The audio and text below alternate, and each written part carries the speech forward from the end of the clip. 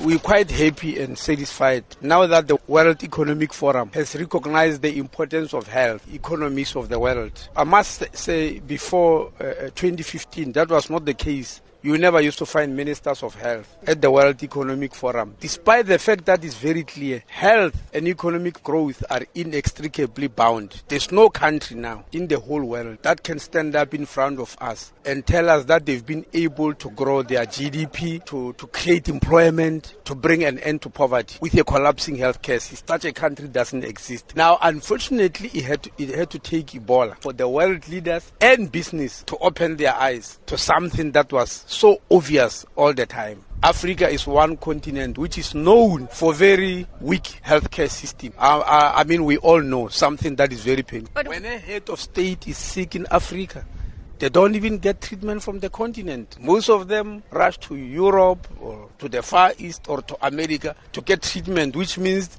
they are saying our healthcare system do not have a capacity to take care of us. And we are the only continent, by the way, where such a thing is happening. And it must stop. Why is that? We know that the healthcare system is not on par with the rest of the world. Why is it that case? I mean, after so many years of democracy, shouldn't our healthcare systems be better equipped to deal with the crises that we encounter, AIDS, malaria, for example? Well, in South Africa, we know it's mostly inequality. There's a lot of money in healthcare in South Africa, but there's gross inequality. So let me answer for South Africa first. You are aware that 4.4% of the gross domestic product in South Africa is spent only on 16% of the population. The remaining 84% of the population for their healthcare have to spend 4.1% of the gross domestic product. That gross inequality is unacceptable. It needs change.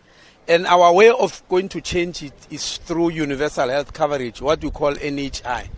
And that's what Africa also needs to do. Minister, are these conferences really effective in delivering concrete resolutions and actually turning the talk shop into action, and in terms of delivering healthcare to South Africans and Africans who need it the most in communities where healthcare is not reaching them? It is just an influential body that influences thinking. When world leaders go here, they are now aware of what the rest of the world is thinking, what their peers are thinking, what direction should be. So it's a forum where people come to influence each other about new ideas, about what works and about what should not work, what should be abandoned.